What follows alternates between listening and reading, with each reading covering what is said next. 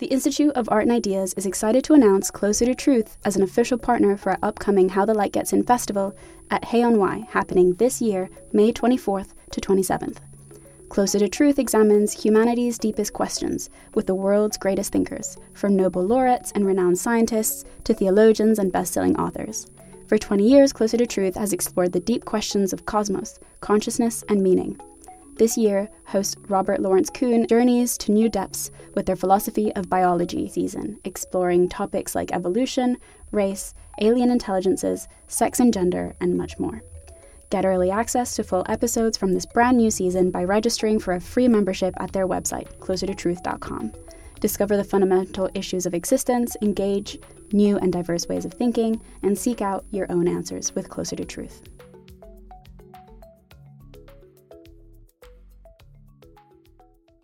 The Institute of Art and Ideas, articles, videos, and podcasts.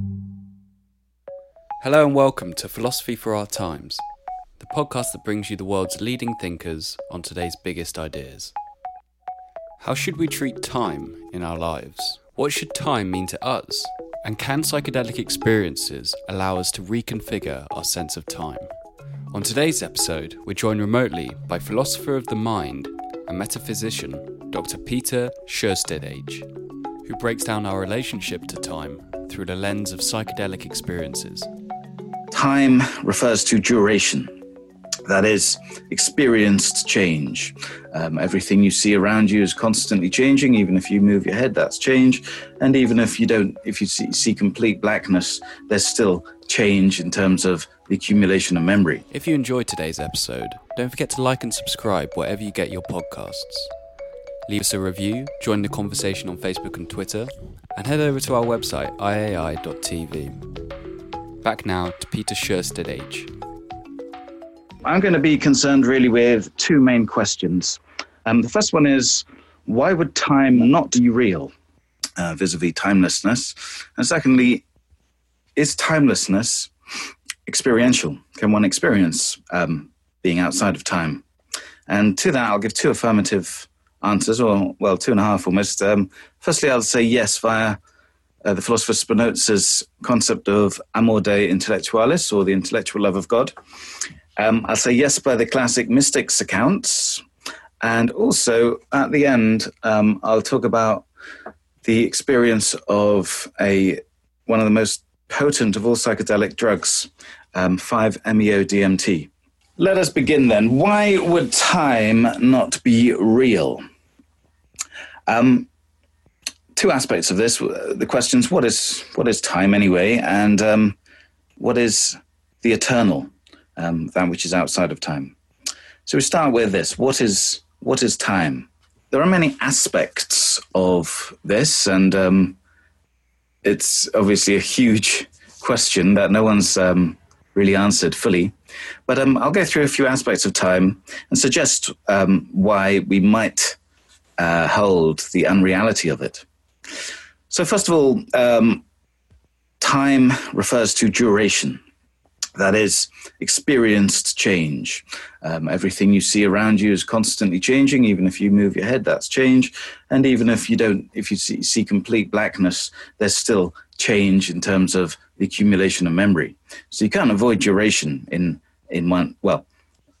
prosaic consciousness and everyday consciousness. Duration is part of lived experience. So that's the most common notion of time.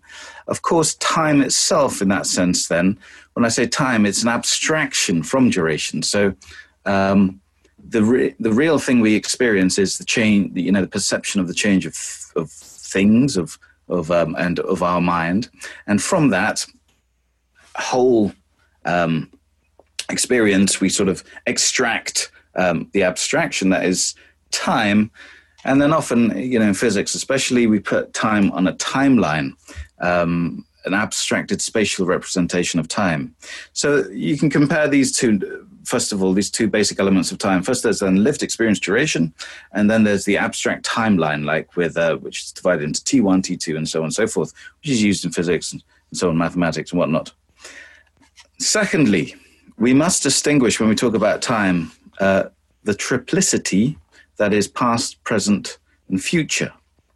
This is the essence of time, according to Jeremy McTaggart, who was a British idealist at Cambridge. He wrote this great text in 1908, published it in 1908, called The Unreality of Time, where he argues that the past, present, and future, which is the essence of time, is merely subjective.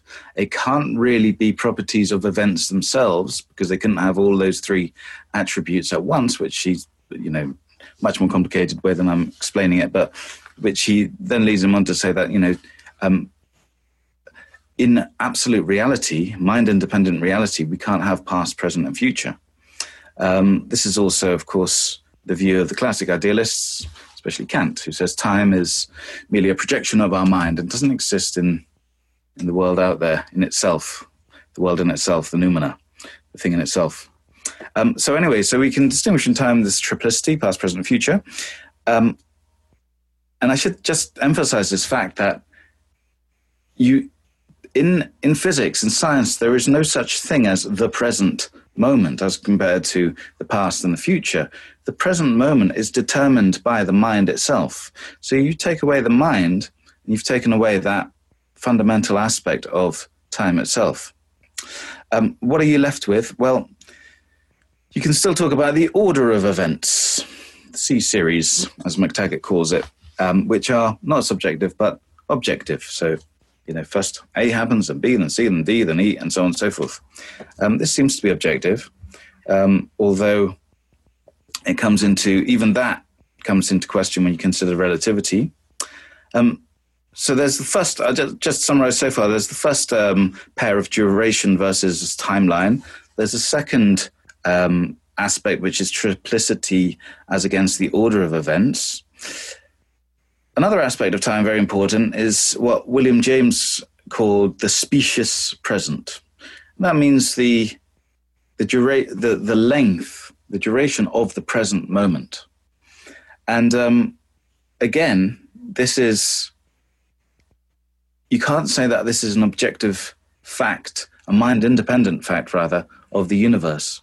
The specious present, the length of the present moment, the now, is very much determined, again, by our minds, and it can extend and it can contract. Related to that is what Henri Bergson calls the rhythm of duration, or the speed of time. And even this is very subjective, which means that speed of time can change according to one's predicament, human's predicament, but also according to species. So there is evidence that different species perceive time faster or slower than we do. For example, a fly might perceive our whacking of it in slow motion, unfortunately. Also, I remember, for example, my brother told me of this very peculiar incident only some months ago, where he was riding his bike very fast, and suddenly a toddler ran onto the road in front of him, and he held his brakes, his back brake, but it wasn't slowing down enough. So he held the front brake, and then he tipped over.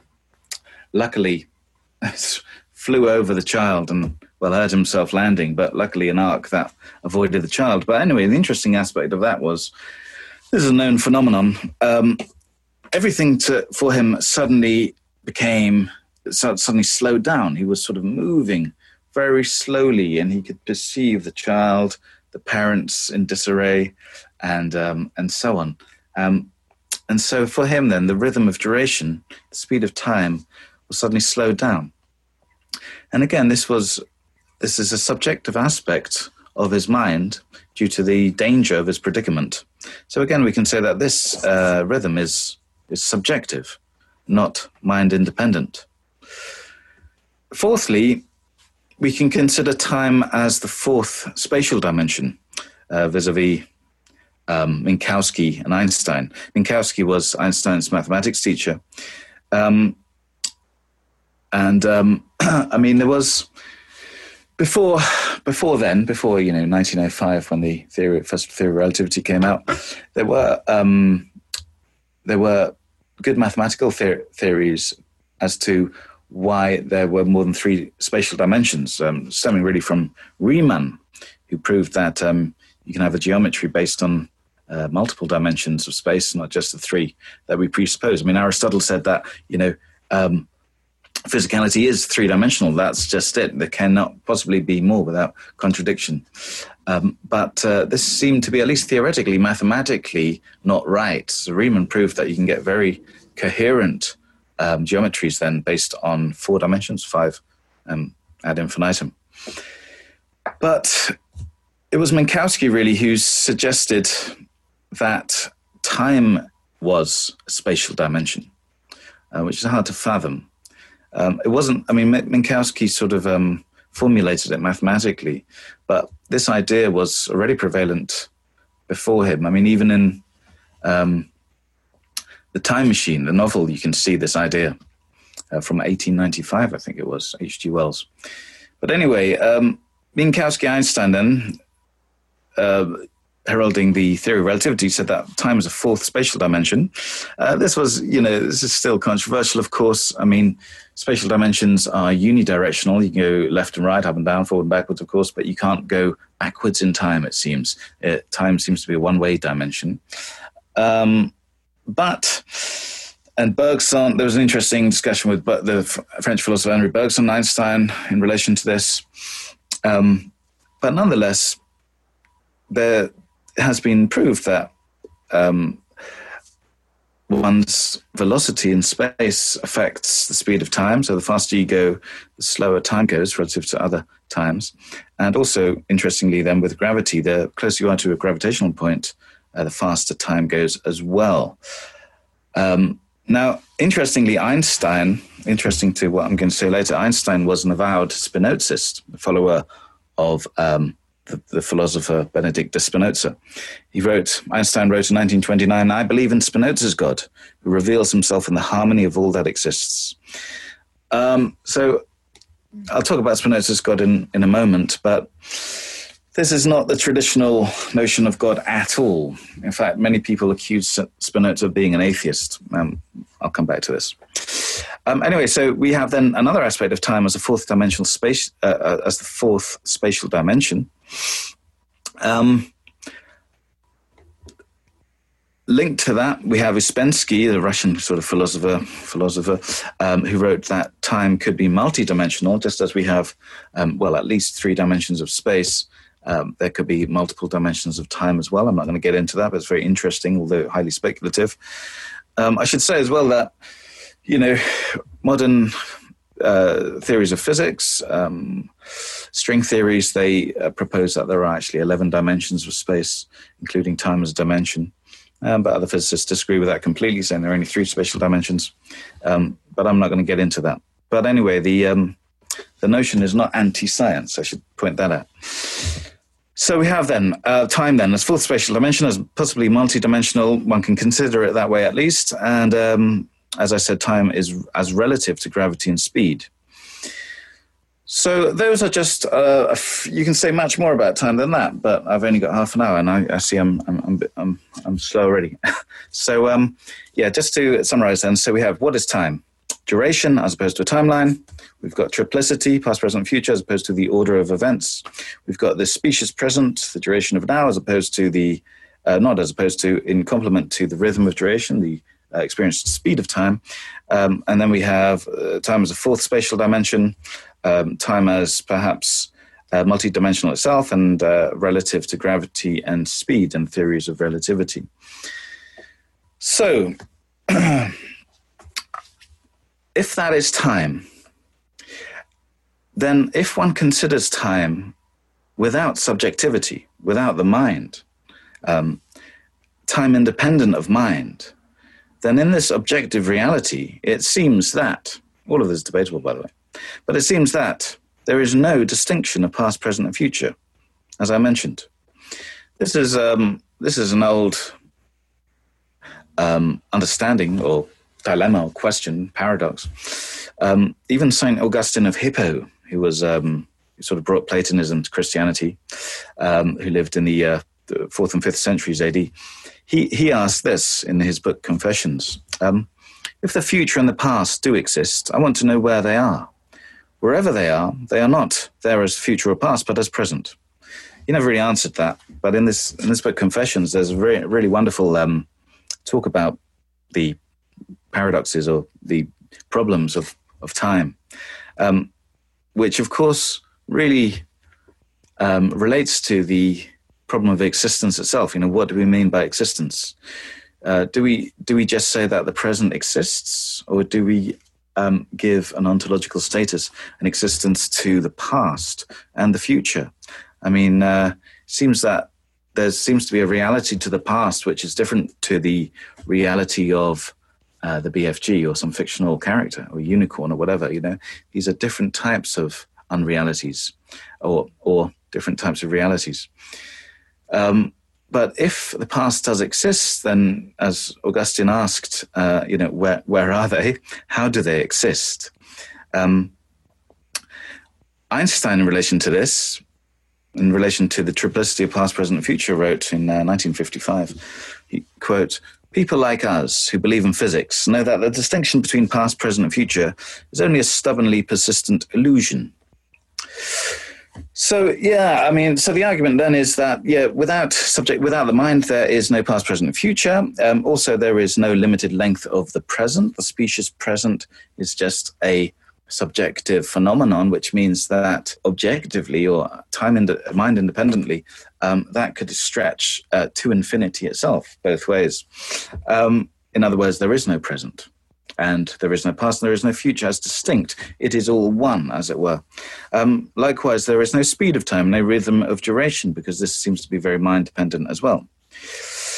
Now, this is not to say that experienced time is not real. This is Bergson's fundamental point. The most real thing that we have, the thing that we know more than anything else, is that we have experience, and experience is, for the most, durational. But at the same time, that we have to accept that durational aspect of time is mind-dependent on minds. It's not necessarily mind-independent. So it can be concluded that absolute reality is eternal.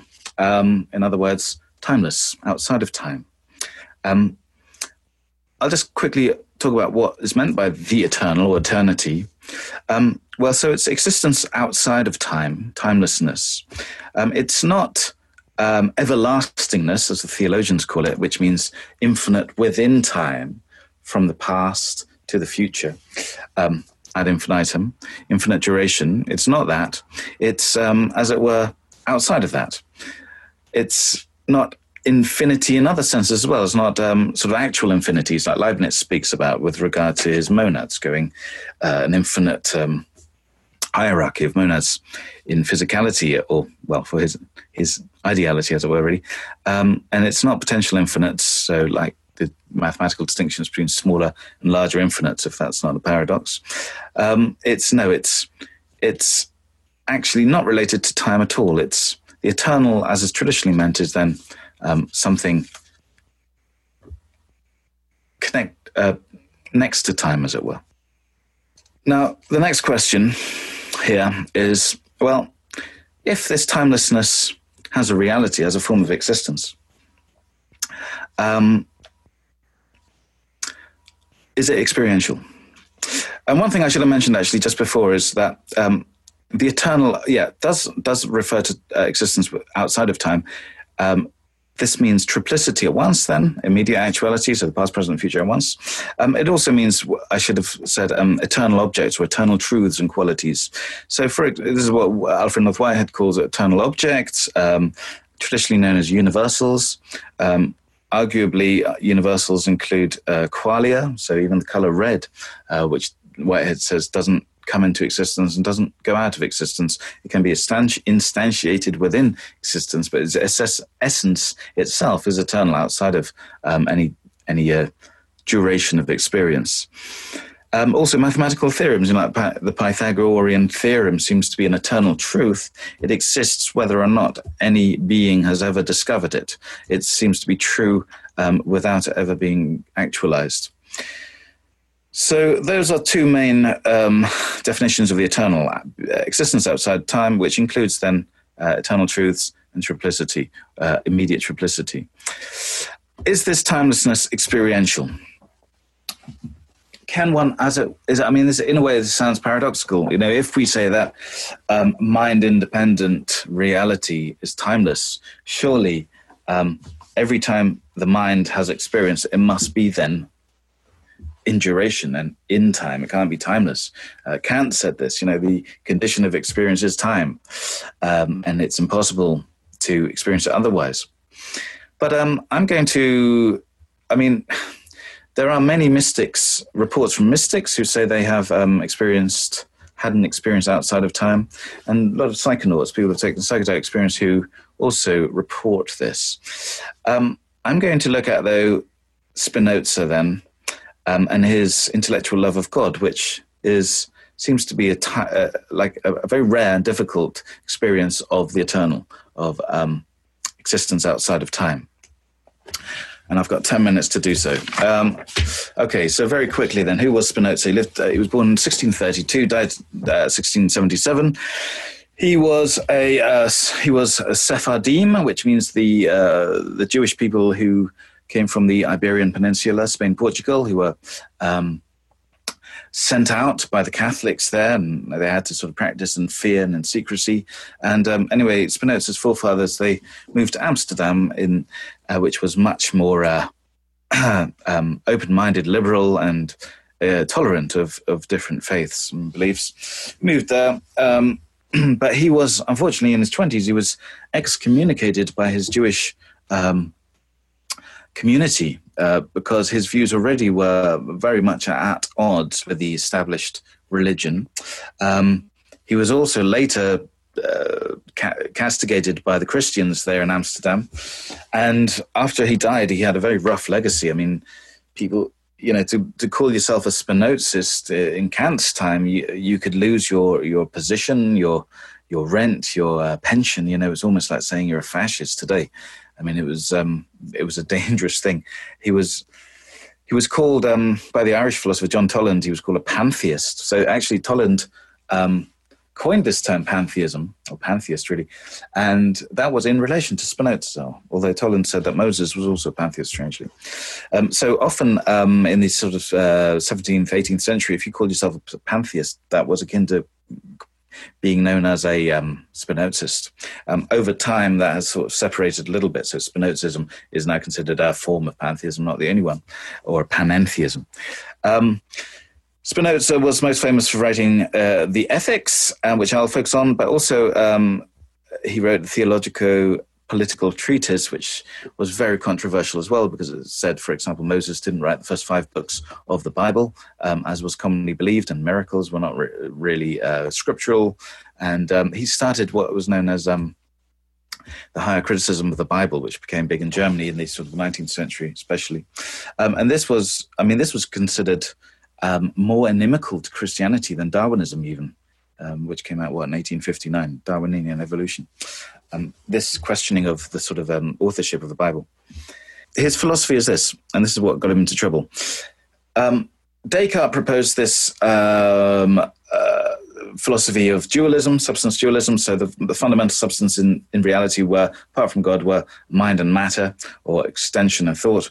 But the problem with dualism is how they interacted, and Descartes never really agreeably formulated that.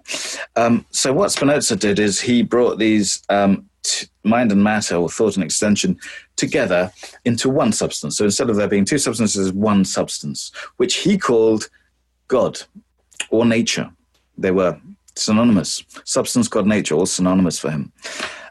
Now, this was perfection itself, and by definition, that had to exist, and it had to have, by being perfect, it had to be eternal. It could not be of a finite duration. It was infinite. And so this was a monism. It was not material monism or materialism, which is that everything is made of matter, and it wasn't mental monism or idealism, that everything is fundamentally mind. No, it was that God was substance. There were 2 attributes of substance that humans were aware of, and that was then thought and extension, or mind and matter, not quite the same, but more or less the same. But then Spinoza said there were an infinity of other attributes of which humans were not cognizant as well. Other modes of reality, which were different versions of that same substance. So I should say that thought and mind and matter were both expressions, attributes of that one substance. They were not two separate things. They were just two separate ways of seeing the same thing. They were expressions, as it were. Now, this is why Einstein, who wrote a poem about Spinoza, wrote the following. In 1930, Einstein wrote, Spinoza, quote, Spinoza is the greatest of modern philosophers because he is the first philosopher who deals with the soul and the body as one, not as two separate things. This is a very, I should say, efficient manner of thinking about mind and matter, that mind doesn't cause matter. You don't have this problem of mental causation, or mind doesn't emerge from matter, as you get in most physicalisms today. They're one and the same thing. But that one thing is not matter itself. Like I said, that's just one of an infinity of different attributes. So it's not a physicalism, even though Spinoza is interpreted as a materialist. I mean, more so in the 18th century, really, but still today.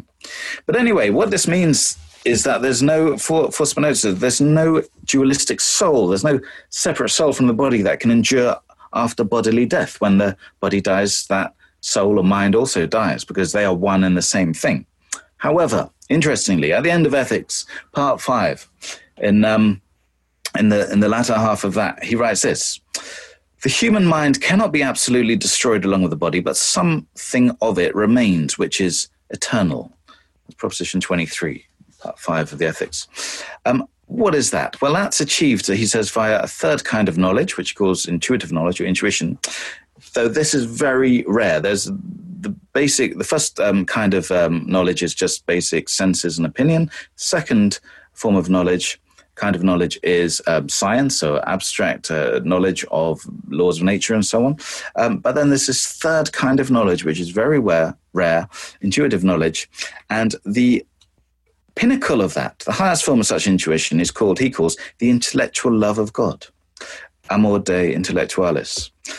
This is then a fundamental understanding of the essence of things, which realizes that essence is God itself. By God, remember, he means now nature. This is why people have accused him of being an atheist, even though I wouldn't say that. I wouldn't go that far. This is a becoming one with that eternal, and remember, God nature is eternal. He's not of a finite duration. So this is, and this is the ultimate blessedness, he calls it. He also says, and this is very much avoided in many interpretations, there are varying interpretations of this, I should say, very many. I mean, you never really get agreement. But he says, one thing that a lot of interpretations miss out is that Spinoza writes that in the scriptures, this intellectual love of God is known as glory, which is Latin gloria, which happens in Hebrew to be kavod, which is very interesting. This is sometimes translated in English as the presence of God. And it's often in the Bible associated with smoke. Now, I'm not going to go there, but, this is for another talk. So Spinoza writes, for example, we feel and experience that we are eternal. And then this experience then, he writes, the love of God towards men and the mind's intellectual love towards God are one and the same. So when we form this higher cognition of Godness, we become eternal. We experience the eternal, and this eternal is God himself. So it is, but simultaneously, both us experiencing the eternal via God, or being one with God, and it's God's way of experiencing himself via mankind. And this is then the complete unitive state. You become you, your body and mind become God, God becomes you. God is eternal, you become eternal. So the human mind becomes eternal for Spinoza, immortal, when it steps outside of time to unite with God, nature, substance. As he says, this is a very rare and difficult to attain. Plotinus, it's said, attained it a few times. Plotinus was a Neoplatonist philosopher who lived in the 3rd century AD, he wrote this, quote, "For how can one describe as other than oneself that which, when one saw it, seemed to be one with oneself? There is no doubt why in the mysteries we are forbidden to reveal them to the uninitiated." Now, this leads on to psychedelics, and I realize I'm out of time. I'll just quickly go into it then. So the mysteries, in ancient Greece, there were these mystery festivals, Dionysian festivals. The prime one were known as the Eleusinian Mysteries in the town of Eleusis, which was 13 miles or so from Athens. And the large ceremony there took place annually. Everyone was allowed to attend it who could speak Greek and wasn't a murderer. And it is speculated that in this potion that initiates took, called the kykeon, there was a psychoactive element of some kind. Like Albert Hoffman, who discovered LSD, he thought it was ergot, which is a fungus that grows off wheat, barley, and a barley field was next to the temple, I should say, in Eleusis.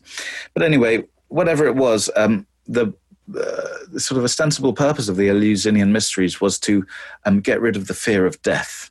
And Spinoza's ethics really is a kind of metaphysics of that. It's both a psychology and a metaphysics. So by understanding that although your mind and matter are one, there is no soul, there is still an eternal aspect of existence that can be attained.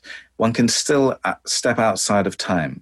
Now, Plotinus, and also the last Neoplatonist, Proclus, I should say, they suggested that this can be attained through these rituals. And this moves us on then to psychedelics. And there are experiences, many reports, that one with certain psychedelics experiences something akin to this intellectual love of God. One becomes one with everything. Time stops, but yet experience is there. I myself, as I mentioned, have had an experience with 5-MeO-DMT, which was near inexpressible.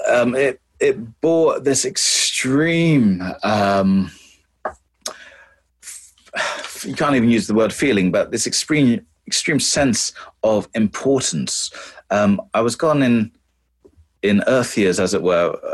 I was out of it for about 15 minutes, but to me, it was an instantaneous thing.